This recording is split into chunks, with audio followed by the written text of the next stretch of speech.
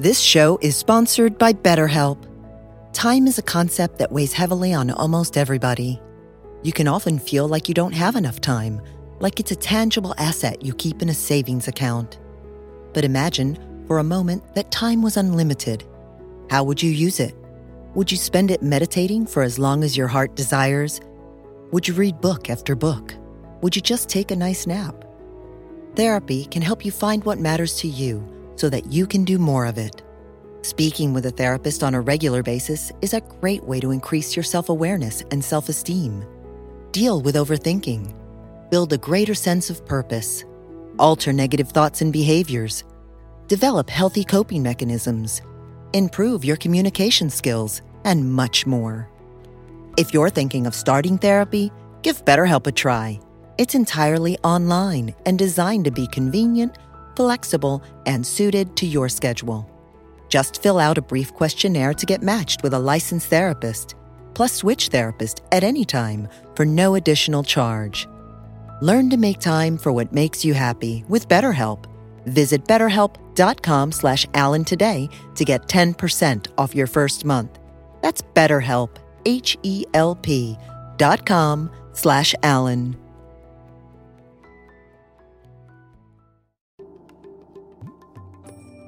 You become aware vividly of the fact that you, as an individual,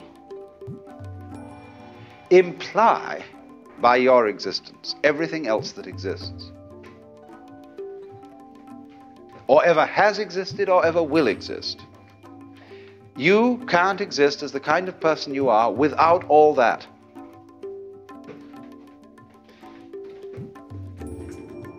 Now that's the secret to the connection between you and the cosmos. Just as a back doesn't exist without a front.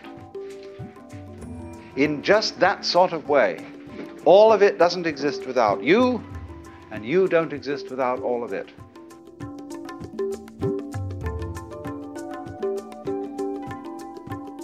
Welcome to the Alan Watts Being in the Way podcast. I'm your host, Mark Watts. And today and in the coming weeks, we're going to bring something special to you, which is some of my father's radio talks from the 90s. Being in a half-hour format, these radio programs are a little shorter than what we've been doing in the past. And so even though you may be spending a little bit less time with us, I hope that you'll enjoy the program and seek out our other offerings at alanwatts.org, where you'll find a variety of selections, including offerings from our new streaming channel. You'll also find the podcast there, and a variety of other offerings, including biographic material about my father and his rich legacy. Our podcast today is Out of the Trap Part 2. This morning, I was discussing the two great myths which underlie Western man's sense of identity. The Judeo-Christian myth of a universe founded upon the personal decision of a cosmic king, whose image, however gracious and loving it may be in certain aspects, is historically founded on the great monarchs of the ancient Near East, on people like Hammurabi and Amenhotep IV, and in their turn David and Solomon. Also, be it said, on the image of Cyrus, who liberated the Hebrews from their captivity in the Babylonian Empire. And the very word Cyrus, of course, is the Greek word for Lord, Kyrie, Kyrios, so Kyrie eleison. The question is, are we worshipping Cyrus or the Lord of the universe? Now, I pointed out that this mythology became intolerable to Western man because it was a conception of the universe that was just too damn intelligent. The whole thing was peaking on you. And so it was very comfortable to be able to exchange this mythology for a conception of the universe as being purely mechanical, stupid, and empty. Only you paid for that the price of knowing that you were futile, that you too were a machine. But some people would rather a dead universe than a living one with standards of righteousness that are a little bit oppressive. But the point I wanted to make is that the latter story about the world is just as much of a myth as the former one. Although this conception of the Newtonian universe, this mechanical trap, is plausible today, this is merely a matter of fashion. And so what we saw was this. You can talk the universe down by describing everything intelligent in it as a special form of unintelligence. On the other hand, you can talk it up by saying that all unintelligent things are merely special forms of intelligence, to say rather low-grade forms of intelligence, but intelligent nonetheless. And that is a more complementary view to things than the other one. And I was suggesting that it's, on the whole, better policy to pay compliments to life than to give it insults. As the proverb says, you don't catch flies except with honey. And after all, if things do manage to exist and to go along, the view which has the positive edge to it is likely to be better than the one that has the negative edge. Not because I'm trying to be some sort of Pollyanna person or silly optimist, but simply because in the interchange, or you might call it conflict game, between the various pairs of opposites, although the snake has the best lines, the dove wins out in the end. Because the dove does it just a little bit more. Do you see what I mean? For example, in the system of Hindu cosmology, the period of manifestation is divided into 4 yugas, 4 epochs, and they differ in length. The best one comes first, and that's the longest, and everything is just splendid. Then there comes a second epoch that's not so good. It's a bit off balance, and that lasts pretty long, but not as long as the first one. Then there comes another epoch in which the powers of good and evil are equally balanced, and that lasts still shorter. Finally comes the so-called Kali Yuga, which is the worst one, when evil is triumphant, and the whole world blows up at the end, and that's the shortest. So you see, for exactly 2/3 of the time, if you figure it all out, the positive forces are in operation. But the negative ones have their innings because it goes off with such a big bang at the end. So this is the way the world ends, not with a whimper, but with a bang, according to this cosmology. And furthermore, a thing to console you is that time goes faster in the Kali Yuga than in the other yugas. And in the end, you see, the destruction is personified as Shiva, who just dances the dance of the Tandava with all his 10 arms waving with knives and clubs and lightning and everything, and the whole thing blows up. But the instant it blows up, everybody wakes up and finds out who they are and laughs it's silly because what a terror and how easily overcome. Now, that, of course, again, I'm speaking mythological language. And it is important to realize this because mythological language is useful. You can say things with it you can't say in other ways. And often mythological ideas are more sophisticated than what you might call abstract or even scientific ideas. You see, if you think of the universe as founded on Brahma or someone like that, even Jehovah, you've got definitely an anthropomorphic idea of the Lord. He's the old gentleman, or he's the great dancer, whichever image you want to use. And you might say this is rather primitive. Yes, it is primitive. But there isn't really a better image.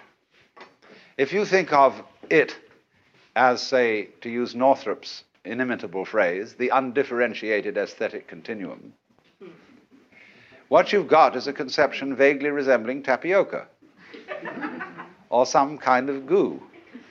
And that is really an inferior conception to the human image. alas, you see, we don't know anything more evolved than the human image.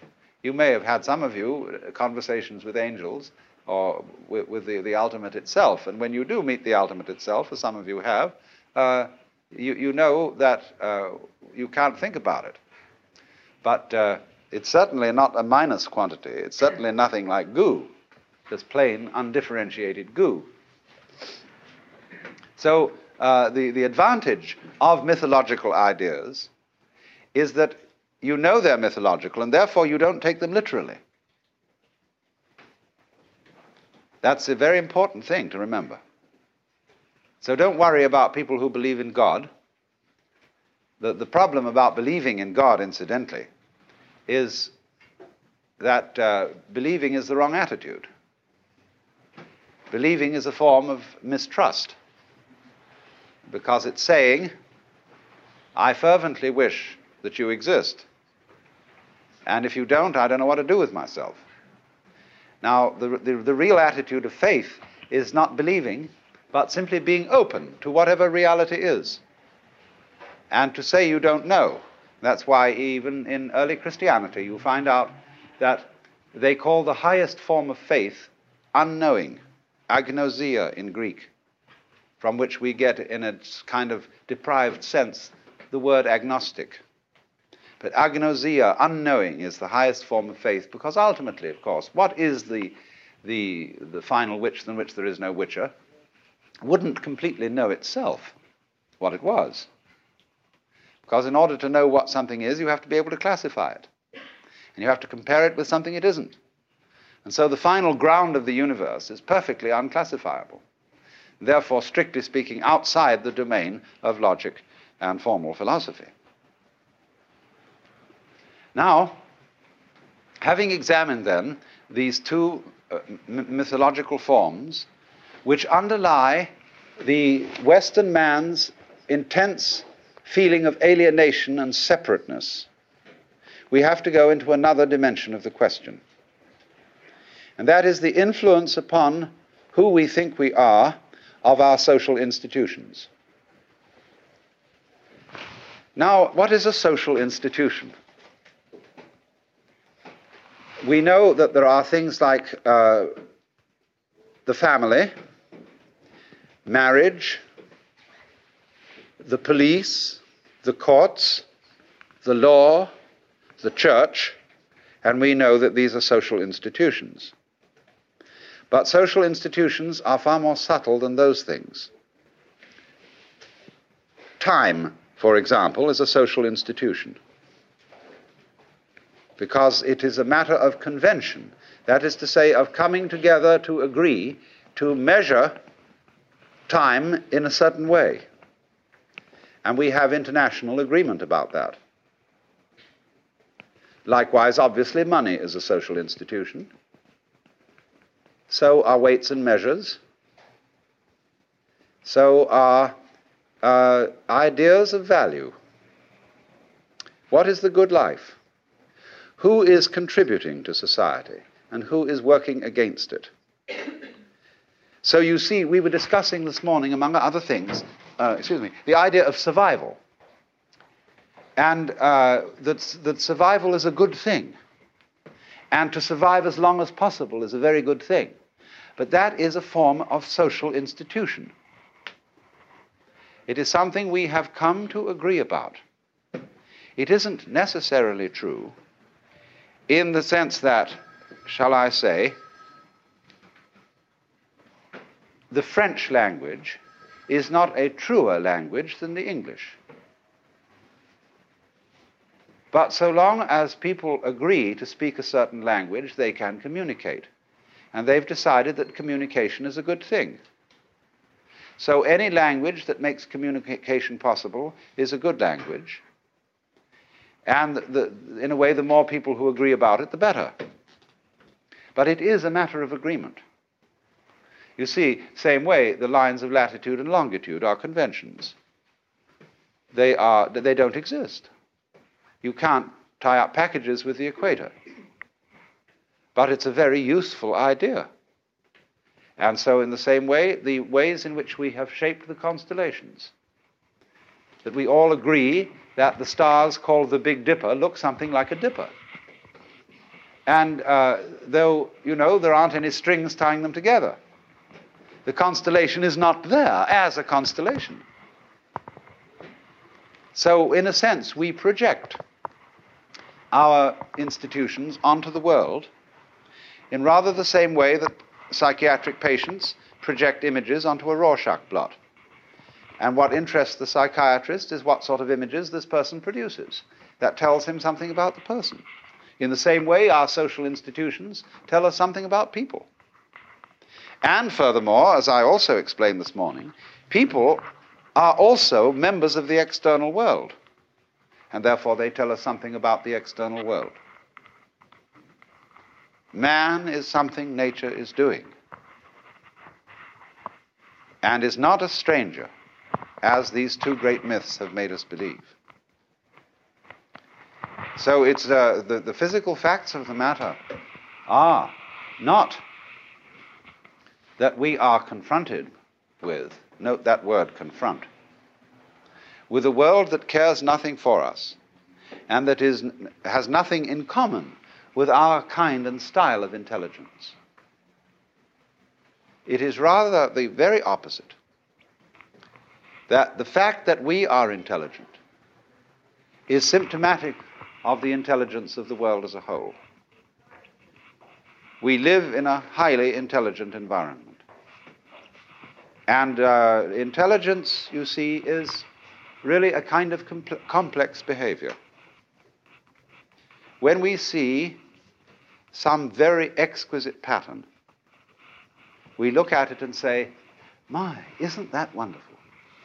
Isn't that intelligent looking? I wonder who did it. Because we associate all intelligence with a who. And when you look at a plant, it's obviously intelligent. Its shape, its rhythm, all its wonderful tubes inside, its complex relationship to bees and birds, and to the surrounding atmosphere and light. This is a very intelligent affair. Now, in just the same way, we are related to the external world, as plants are, in amazingly complicated ways, and by and large, we don't notice them. Because the aspect of our consciousness with which we notice things is very limited. It notices what it calls facts, things and events, and pinpoints them, it pulls them out as significant. You see, when you remember coming here and what you saw and who was here, you only remember very tiny bits of the whole scene. You will not remember what very many people wore unless you happen to be interested in clothes. You won't really remember how they did their hair, what their styles were, unless you are peculiarly interested in hairstyles. You probably won't notice their shoes at all. And goodness knows what else that nobody has ever thought to notice.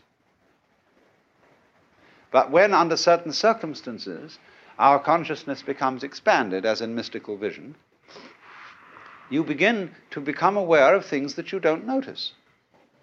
One of the most important things that we don't notice is space. Most people regard space as nothing. It's just a void in which we move around. But actually, space is terribly important. It has properties. We are all something happening in space in rather the same way that a whirlpool occurs in water. Space has turns in it. It has ripples in it. It has places where it's denser than at other places. And this is all becoming clear in physics. But it's certainly not impinged upon the consciousness of the average intelligent person. So the space in which we live and move and have our being is an intelligent continuum. It isn't just nothing at all. There's one little lesson about this that you must excuse me for repeating if you've heard it before, but it's very important. And it's a lesson in the value of space. And it's showing you that space and energy are the same thing. Let us suppose that we have a universe in which there is only one ball, and that's all there is. There isn't anything else. Nobody can say of this ball whether it's moving or not. Therefore, it doesn't appear to manifest any energy. You can't say it's moving, and you can't actually say it's still. There's no way of thinking about it. Now introduce into our universe a second ball, and we notice that they get further apart. Now one of them is moving, or both are moving, but we can't decide which. We only know there is energy here, there is motion. Why do we know there's energy? Because the space between them alters, either increases or decreases. Now let's have three balls.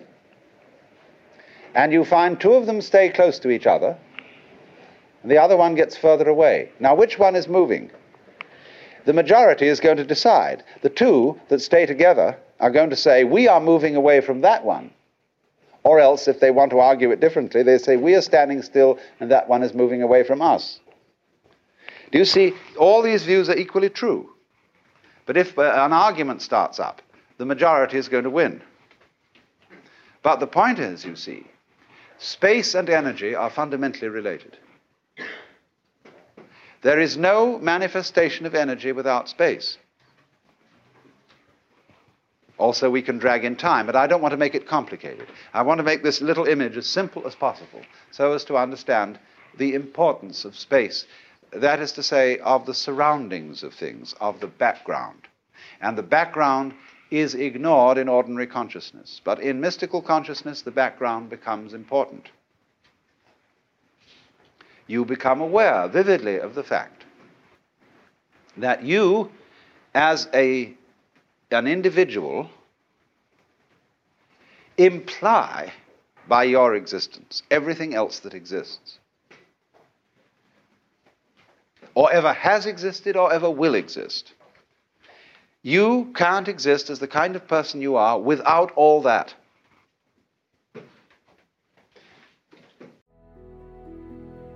This show is sponsored by BetterHelp. Time is a concept that weighs heavily on almost everybody. You can often feel like you don't have enough time, like it's a tangible asset you keep in a savings account. But imagine, for a moment, that time was unlimited. How would you use it? Would you spend it meditating for as long as your heart desires? Would you read book after book? Would you just take a nice nap? Therapy can help you find what matters to you so that you can do more of it. Speaking with a therapist on a regular basis is a great way to increase your self-awareness and self-esteem. Deal with overthinking. Build a greater sense of purpose. Alter negative thoughts and behaviors. Develop healthy coping mechanisms. Improve your communication skills, and much more. If you're thinking of starting therapy, give BetterHelp a try. It's entirely online and designed to be convenient, flexible, and suited to your schedule. Just fill out a brief questionnaire to get matched with a licensed therapist, plus switch therapist at any time for no additional charge. Learn to make time for what makes you happy with BetterHelp.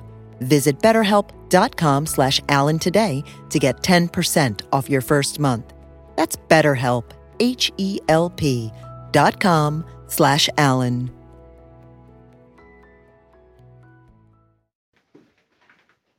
Now that's the secret to the connection between you and the cosmos. Just as a back doesn't exist without a front. In just that sort of way, all of it doesn't exist without you, and you don't exist without all of it. Even if you die, you see, and disappear totally, nevertheless, the fact that you have existed is still a fact. And a universe in which there has been a person like Socrates is quite a different universe from a universe in which there hadn't been a person like Socrates. Socrates, having existed, is a symptom of the way things are. So fundamentally, we get a picture of the cosmos in which the self, the real I, is the whole thing. Just as we say of an individual human body, you are John Doe, And that's all of you. Although if we look at you very carefully under an electron microscope, we will find that molecules in your blood are further apart than the Earth and the Sun. What makes you think you're a unity? It's quite a thought. Well, it's space. And so in the same way, such a relationship exists between our galaxy and other galaxies and so on. It's obvious. So then, by various conventions and social institutions, we develop the impression that this isn't so. We learn to ignore. We learn not to notice certain things. And do you know, not noticing is very, very important. In the Hindu theory of politics, what are spiritual virtues have political counterparts. For example, in the spiritual domain, the word upaya, U-P-A-Y-A, means merciful techniques for awakening people. Clever devices used by a teacher. In the political domain, the word upaya means cunning, deceit. Likewise, in the spiritual domain, upeksha means equanimity. In the political domain, upeksha means overlooking.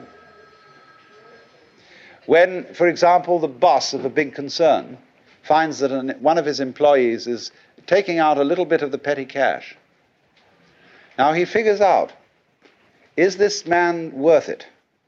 Are his services really worth it? And shall I merely ignore the fact that he's doing this? That would be upeksha. Now, in our whole society, we do an enormous amount of upeksha. The things we overlook. There are obvious things that we don't talk about. There is a taboo side to life that we don't mention. We're supposed to overlook it. You know, when silk stockings were first invented, with the fine mesh type, a present of several dozen of them was sent by an important American businessman to the Queen of Spain. And they were returned by her chamberlain with a letter which said, "You should recognize that Her Majesty the Queen of Spain has no legs." In other words, those legs don't officially exist.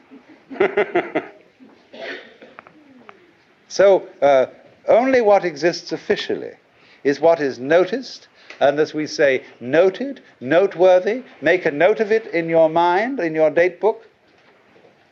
Noting and noticing, notation, you see, they're all based on the same idea, what we attend to. But there are a lot of very attention-worthy things that we ignore. But part of the whole game, you see, of a cosmos is played in this way. Imagine the cosmos as a great harp. You know, the angels are supposed to play harps in heaven. Well, the actual harp they play is the total possibility of vibrations. Now, you know about the spectrum of light. That is a series of vibrations. So is the spectrum of sound. Then beyond light, there are other vibrations which are not picked up by our senses, but instruments pick them up. And then there must also be many vibrations as yet not picked up by any instruments that we have. Now, what is, you see, what we call nature is a system of picked up vibrations. Some vibrations aren't picked up, and therefore nothing appears. That's why it seems that there's space around things, because the vibrations there aren't picked up. They're not noticed. And this is why there is a whole domain of Hindu and Buddhist philosophy called Tantra. Tantra refers to the idea of weaving. And so when you have a warp and a woof, the weaver decides what threads are going to be picked up and appear on the front, which is what everybody's going to look at, and what threads will be overlooked, repressed, put behind the scenes. They'll be behind. And so it will appear that we have a birdie here and a birdie there and a birdie there, and no connection between the birdies. Actually, if you look on the other side, you will see that the red threads which made the birdies against a white background continues. Only that's not noticed. So in this way, we are taught from childhood. We are indoctrinated in a system of social institutions that are simply rules about what is to be noticed and what is not to be noticed. That's why children ask sometimes very odd questions about things that adults don't notice. The famous story of the little boy who's been taken to a concert where a lady is singing, and he says, "Mama, why does she scream when she yawns?"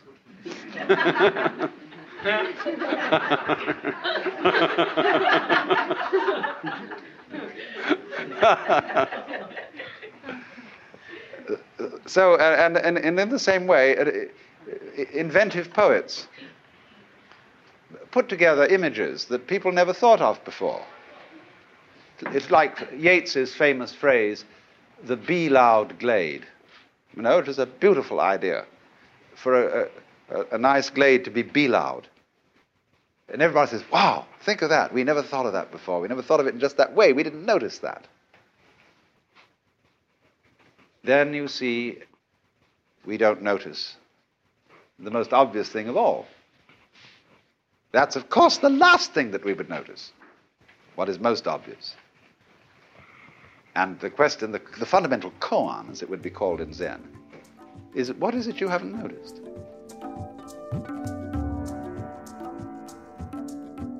You've been listening to Alan Watts in another offering from the Being in the Way podcast. I hope you'll visit us at alanwatts.org, and there you'll find a great selection of recordings, including previews from our new streaming channel, along with biographic materials and links to these podcasts in video form. This program has been produced in conjunction with the Ram Dass Be Here Now podcast network, and our theme music is by Zakir Hussain, courtesy of Moment Records. For more offerings by Moment, please visit momentrecords.com. This is Mark Watts. Thank you for listening.